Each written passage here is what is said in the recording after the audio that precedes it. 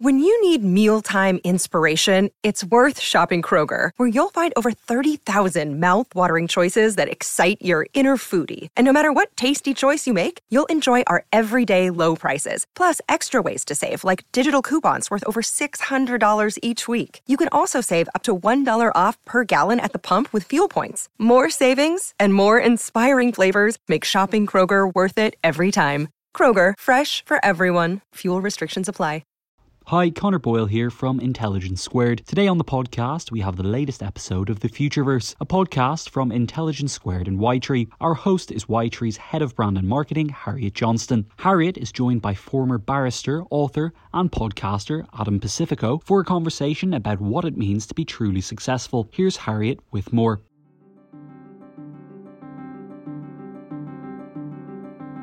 Hello and welcome to this episode of the Futureverse, brought to you by Intelligence Squared and Ytree. I'm Harriet Johnston, Ytree's Head of Brand and Marketing, and I'm hosting a series of Futureverse episodes in which we dig into topics that are closely related to Ytree's central purpose. That is, to build a world where wealth is defined by how we live, not what we own. And to get there, we're going to transform personal finance by giving transparency, efficiency, and meaning back to money. Today, we're introducing a new theme in the Futureverse, the meaning of success. Over the coming weeks, we'll be talking to two trailblazing women, Debbie Waskow and Sharmadean Reed, about what it means to successfully combine business with motherhood.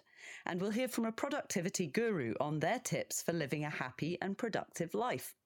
But today, we're going to unpack a notoriously thorny question. What does success mean? To help me get to the bottom of this, I'm joined by Adam Pacifico. Adam is a former barrister, author, opinion columnist, and host of the Leadership Enigma podcast, on which he interviews highly successful individuals from all walks of life. He co-authored The Leader's Secret Code and is an opinion columnist for CEO World. Adam, welcome to the Futureverse podcast. Thank you very much, Harriet. It's a pleasure to be talking to you. Well, so let's start at the beginning. Can you tell our listeners a bit about your own career story and journey? Sure, it's a little bit eclectic, or dare I say, strange. So I started my professional life as a young barrister, as you alluded to, and I prosecuted and defended in the criminal courts for about 4 years. But then, strangely, I went out for a pint of milk, and the next thing I knew, I had joined the Metropolitan Police. Yes, as a police officer, something my mother never quite understood, bless her. I became an operational officer. I did just under 2 years in uniform on the streets of North London, and this is in the 90s, so it was quite fruity at that time. And then I spent 4 years on the covert teams, which was great fun. So with the robbery unit, the gang unit, and then the undercover narcotics team as well. So it sounds kind of great fun, and it was great fun, and a lot of learning took place, without a doubt. And then I went back to the bar, and without a shadow of a doubt, I became a better prosecutor. I really understood, perhaps, what went on the mean streets of London and how that could be translated before judge and jury. So that was a great help. None of this was planned, Harriet. I must admit, it was almost as opportunity came up, I decided to grab opportunity. But long story short, I had been in many ways immersed in a way of learning, which is experiential, whether I was in a mock courtroom or whether I was having petrol bombs thrown on my head as part of public order training. And I was asked if I could take some of that learning into the corporate world and bring that kind of cutting edge and high impact learning. And we started to do that. So I spent 4 years as the managing director of one of the big US business schools and really started to hone in on leadership development. And then I've worked with small boutiques, Indian edtechs, and large consultancy. But I have an absolute passion now for all things leaders and leadership. So perhaps all roads were inevitably going to go to this place. And you say, I wrote a book, host a podcast, and that's because I'm insatiably curious and I have no answers. So I'm going to do my jolly best for you today, Harriet. Wonderful. May I ask, just on what you've just described there, there's a very interesting, obviously there's a very close connection. Presumably you were a criminal barrister. So there's a very close connection between the police and the barrister. But if I may be so bold, in terms of sort of status, people would often consider perhaps a barrister to be a sort of high status role, and perhaps we aren't always as generous in how we see the police. So that's quite fascinating to me that you made that, when we're thinking about success, you made that conscious choice to change status, as it were. What does that mean to you? Do you know what? That's an interesting one. And I think it's only later in life did I realize the status that may go with the barrister title, and also the privilege of being allowed or being qualified to go to the Intercourt School of Law and do all of the strange things that one does in order to qualify as a barrister. The Intercourt in some ways feels like Hogwarts. And I was chatting to actually one of my guests who's a King's Counsel, and in some ways we were reminiscing, and I have to check myself sometimes and just remind myself of that experience. But interesting, when you talk about status, I think at that early age for me, I was focused on experiences, and I've always been passionate about different experiences. And going into court, prosecuting and defending before judge and jury was certainly an experience, but also being an operational police officer was an experience. And I perhaps never felt a stronger sense of purpose, Harriet, than I did when I was an operational police officer, because you're dealing with real extremes in life. And let's be honest, people are only really going to call the police when something is dramatically wrong, or sometimes dramatically funny, but normally dramatically wrong. So that's interesting you talk about status. And I think I had to perhaps deal with that without realizing it when I joined the police, because no one understood why a barrister would become a police officer. And no word of lie, and I think you're a journalist, aren't you, Harriet? You'll understand this. I was asked a couple of times, are you here for the Cook Report? Do you remember the Cook Report? I do. And that was investigative journalism at the time. And so there was a modicum of suspicion, might I say, in relation to why would you do this? Why would you change careers and become a police officer? But I think through hard graft and just getting on with it and proving one's worth, that was okay. So interesting. You talk about status, but I think for me, the focus there was on experience. Yeah, so I think we're seeing here maybe one of the core ingredients of your personal definition of success, which I'm guessing probably is about what you gain through your life experience. In fact, on your own podcast, I've heard you refer often to your fascination and with the human being rather than the human doing, and I certainly can relate to that myself as a practicing yogi and meditator. I'm all about the being. So, what do you think? Really, now, when you think about the leadership enigma, your interviews with your guests about leadership, what have you learned about success personally through interviewing others? You know, it's a great question. And I really wanted to think about this, in preparation for this. I've spoken to now, I think, over 165 people. And it is a real privilege to look under the bonnet and have a deeply personal and sometimes intimate conversation with people. I think personally, I've really started to zone in, and you've already mentioned this, on the human being over the human doing. So many of my guests come on the show and they've achieved incredible things in all kinds of sectors and all kinds of disciplines. But there's a philosophical side of me that says, success is all about peace and contentment, and success is something that I think we visit and revisit throughout our lives. It's not an end point, otherwise we'd never enjoy the journey. And we know, don't we, that with the best intentions in the world, what we hope will be an outcome is never normally the outcome. It'll always change in some way. So I think when I'm talking to my guests, I think when I start to uncover success for them, it's continual throughout the experiences they have in life. And I think it's a combination of things such as their values and their priorities, which is normally made up of experiences that they've had. Certainly achievements. We are always trying to achieve something in some ways to strive. Maybe impact as well. I've dug a lot into impact, what I would describe as being a force for good, not only on an individual level, but on an organizational level. What is the impact we want to have on those that we lead, and the impact that we really want to have on the world? And I think a lot of large organizations are being asked that a lot now. What is your force for good beyond a product or service? And I think there's also an interesting element of lifestyle. And I know this taps in very much to what Whitetree are doing about what is the lifestyle that one wants. And again, that's not just about having something. That really, I think, is how one wants to live and the experiences that you have. And certainly there's also an element of relationships. How do we really connect with our family and our friends and our community and our customers?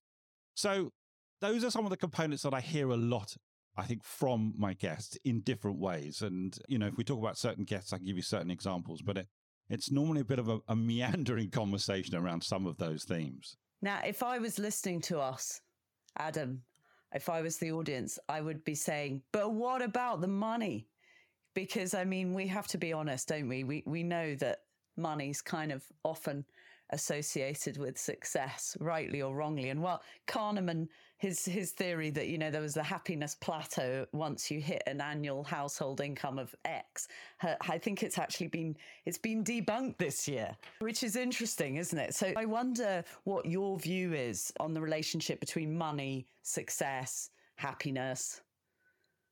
Do you know what? I've also had the privilege of traveling all over the world. And I think in some ways, we are programmed perhaps in a Western way in relation to how we perceive money, how we grow up in relation to getting a good job in order to be able to thrive and survive financially. You've only got to look at social media, haven't you? I've got 2 teenage kids in relation to buying things and the tangible things. And you think of some of the influencers who are out there at the moment in relation to, you know, your achievement is measured by, I don't know, how many cars, how many boats, how many houses, etc. And some might consider that slightly vulgar, but let's be honest, in relation to finances, they're absolutely important in relation to making sure that we can meet our needs, making sure that we can have a roof over our head, making sure that we can have access to medical care, making sure that we can do the very best for our children, making sure we have a lifestyle that we choose that we want to have. But I think one of the biggest questions for so many of my guests and for everyone, for you and I as well, Harry, is what does success look like? I mean, is that a finite number? It's probably not. It's probably an amalgam of all those things that I spoke about earlier. And, you know, there is that cliche, isn't there, that money can't buy you happiness. Well, let's be honest, to a degree it can, because it can give you those basic needs. And I think one of the things, you know, I go back to one of the trips I had to in Rwanda, where I was in some of the rural townships there, where, Harriet, they literally have nothing whatsoever. And it is in stark contrast to how we live and how we work here in Europe.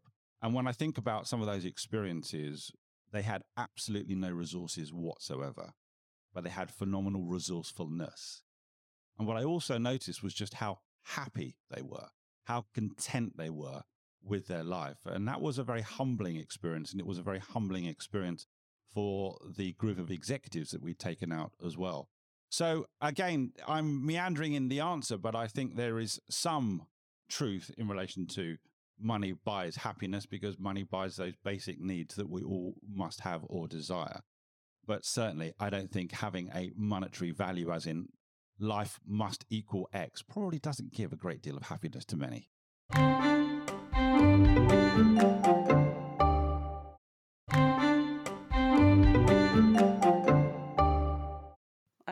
I hear you.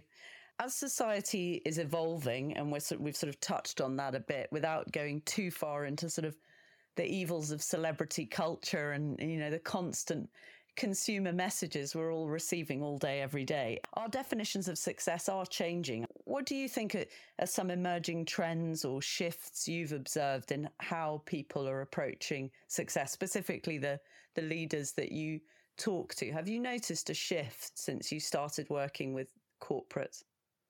I think there's been a big shift in relation to now purpose, individual purpose and personal purpose, and just how much of an attraction that is to the younger generation who are coming through.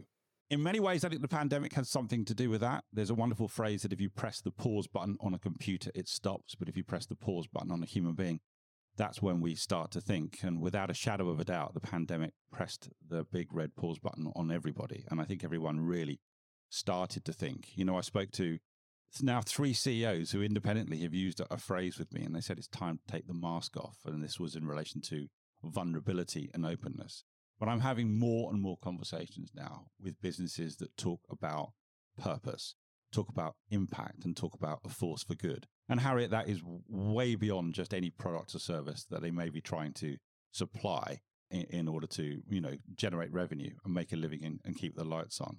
And I'll give you one example. I spoke to the wonderful Carol Kaufman, who is Harvard faculty. Marshall Goldsmith suggests she is the #1 executive coach in the world. And it was a delight to speak to her. But she spoke very passionately and very eloquently about personal purpose and about how that would drive her and how that would be in some ways her North Star to measure her success on a day-to-day basis, working with some of the most powerful and iconic CEOs in the world.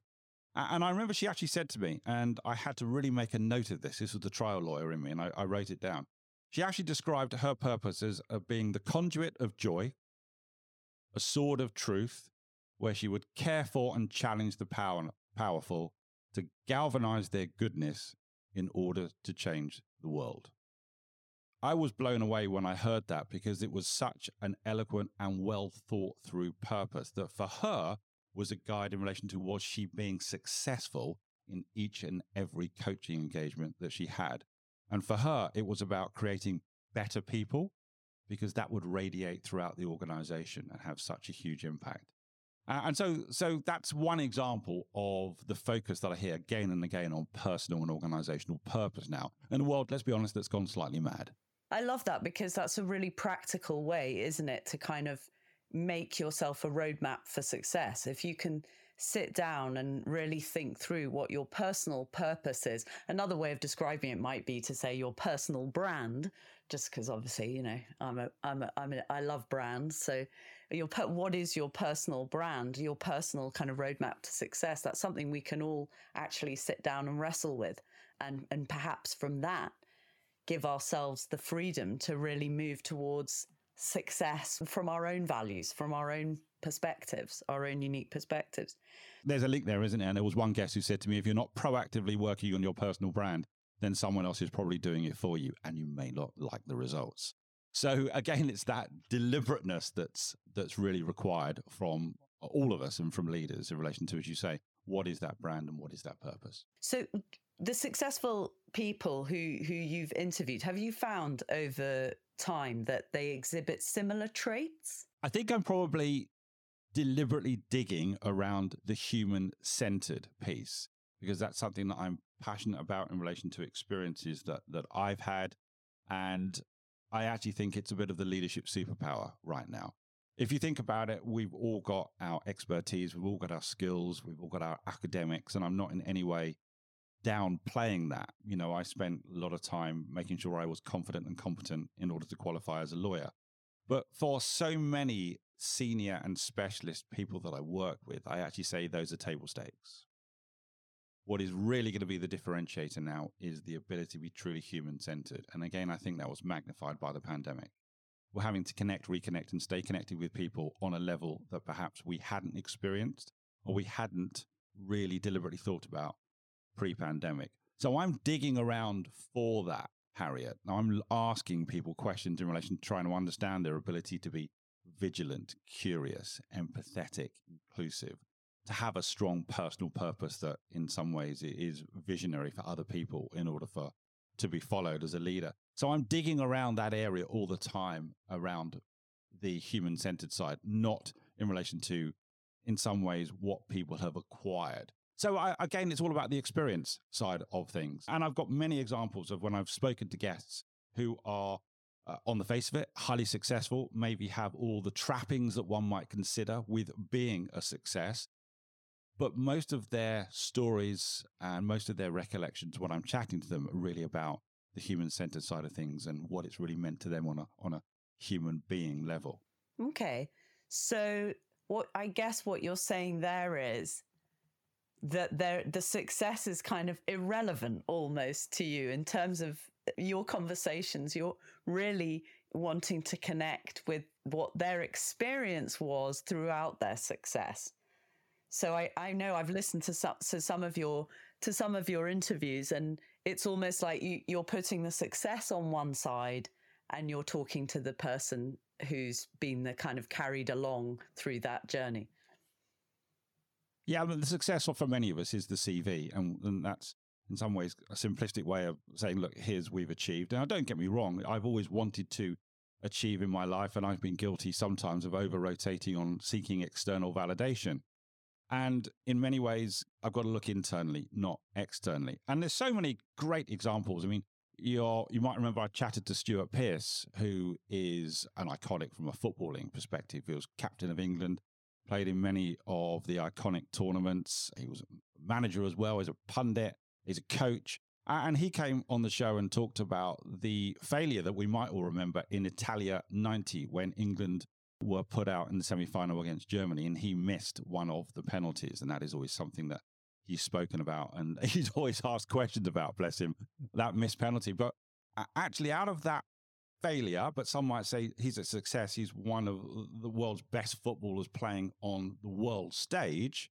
Out of that failure, he actually talked about something very passionately, and that was humility.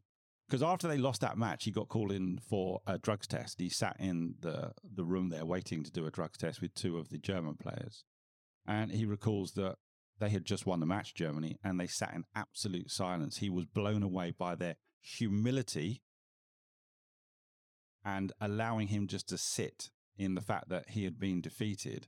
And that never left him.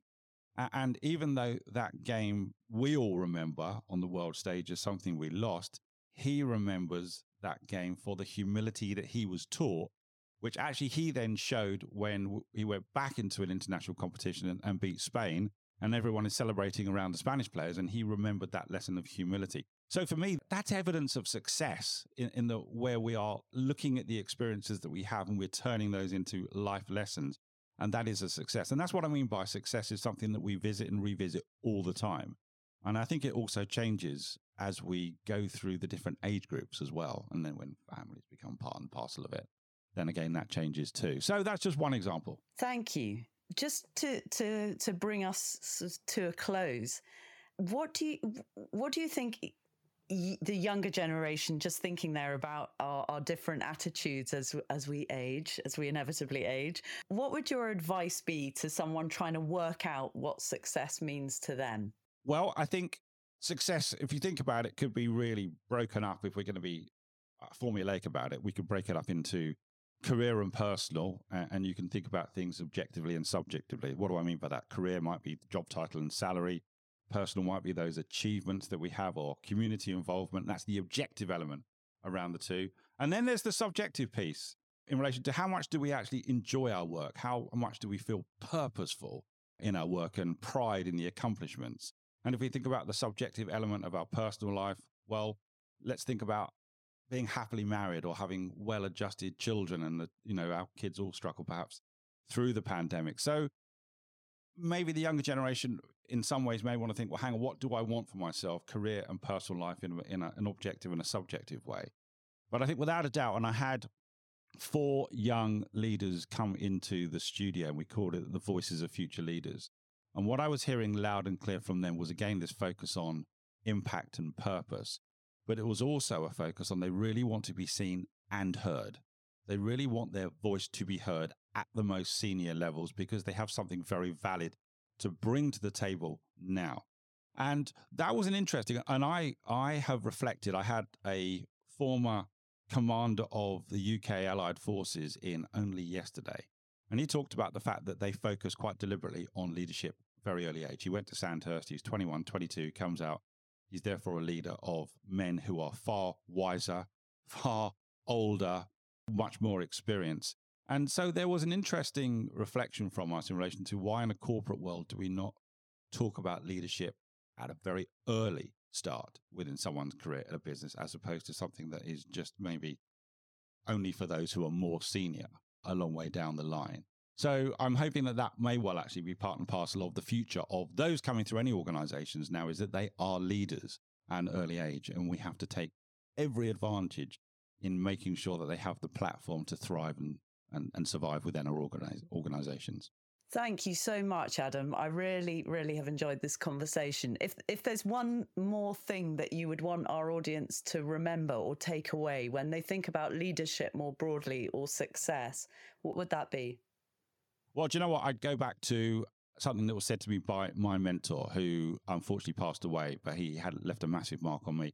I remember I got my first leadership role as a young lawyer many moons ago, and he was one of the first people that I told. Congratulations, he said. But then he said something else to me. He said this. He said, remember, the children of the people you lead know your name. In what context is up to you. That's never left me. The children of the people you lead know your name. In what context is up to you. And it's great. Whenever I talk to live audiences, I always say, who's got children? They put hands up and I say, come on, be honest with me. your kids know your boss's name, don't you? And everyone suddenly looks at their laces because that's how it is. Leadership is deeply personal. So I'll leave you with that. Adam, thank you so much for coming on the Futureverse podcast. And if any of the issues we've discussed in today's episode piqued your interest, please visit y-tree.com to find out more about Y-Tree and the work they're doing to provide an alternative perspective on money and life, and follow the podcast wherever you listen.